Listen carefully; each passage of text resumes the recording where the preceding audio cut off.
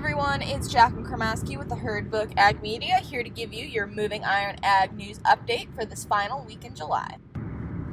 Here on Capitol Hill this week, politics are still struggling in regards to the U.S. labor shortage, especially in regards to agriculture. As you may know, the H-2A guest worker program is currently structured for seasonal help, and some people are pointing this as to being an issue. For an example, Senator Chuck Grassley in Iowa said, quote, "Employers in Iowa, animal agriculture, agricultural processing, this is not a seasonal business." And that's what the H-2A program is for seasonal workers, unquote. Today, an estimated 2.5 million farm workers, many of them who are undocumented, are working in the U.S.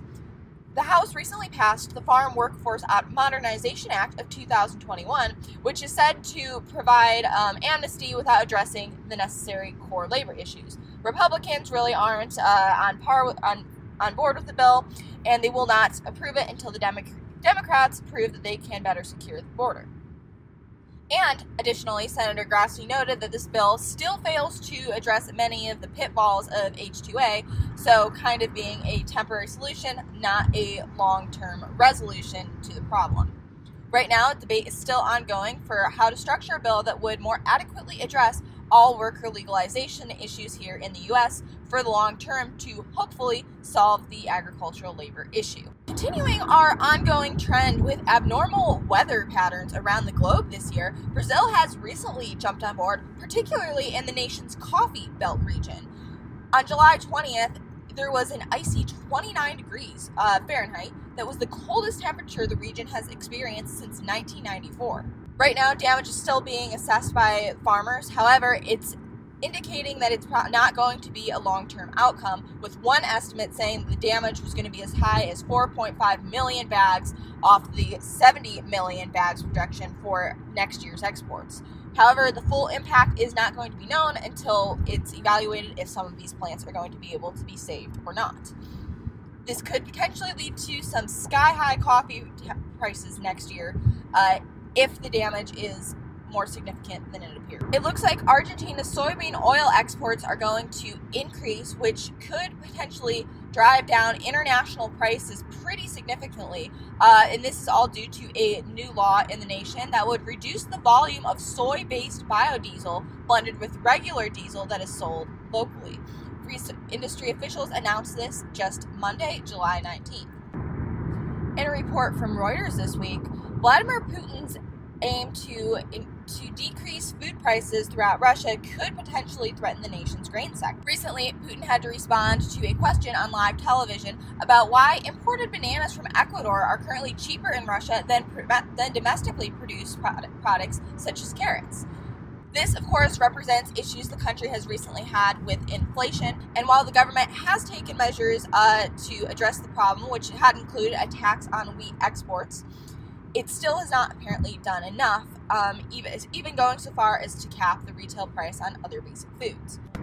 However, Reuters noted that addressing this issue would put the Russian president in a tough position, whereas trying to head off the discontent among voters at raising the prices, he would also potentially gravely hurt Russia's agriculture sector, as farmers have recently been complaining about the new taxes that have been discouraging them from making longer-term investments in their operations.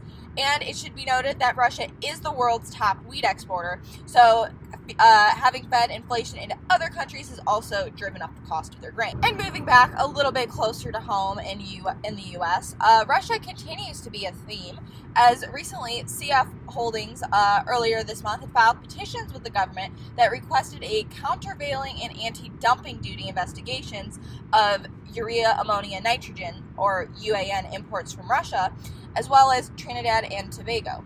This effort was made to hopefully offset the value of dumping or exporters coming to the U.S. at below average value prices, and then countervailing the subsidies.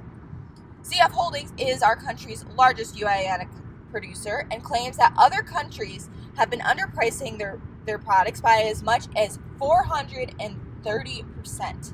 They say this is also unfair, as over 80% of UAN fertilizer imports specifically come from these three countries. And this, of course, comes at a bad time as fertilizer prices were already projected to increase by 5% between 2021 and next year. With these potential tariffs that CF Holdings is producing, that could spike up to be a double digit. And speaking about prices and issues in that regard, cattle are declining in weights, down a notable 4 pounds to 859 average dressing weight. And national grading percentages are trending lower, with beef slaughter volumes also continue to drop. In fact, they were estimated to have been down by 10,000 this past week. Economists noting these trends are predicting that fed cattle numbers are going to continue going down as the months progress, closing out 2021. And that should catch you up here for this final week in July. Hope you all have a wonderful weekend. This Ag News segment is brought to you by the Herdbook Ag Media. Follow us on LinkedIn, Twitter, Facebook, or our website, the-herdbook.com. Let me know you found out about me here on Moving Iron, and you'll get 20% off your first invoice.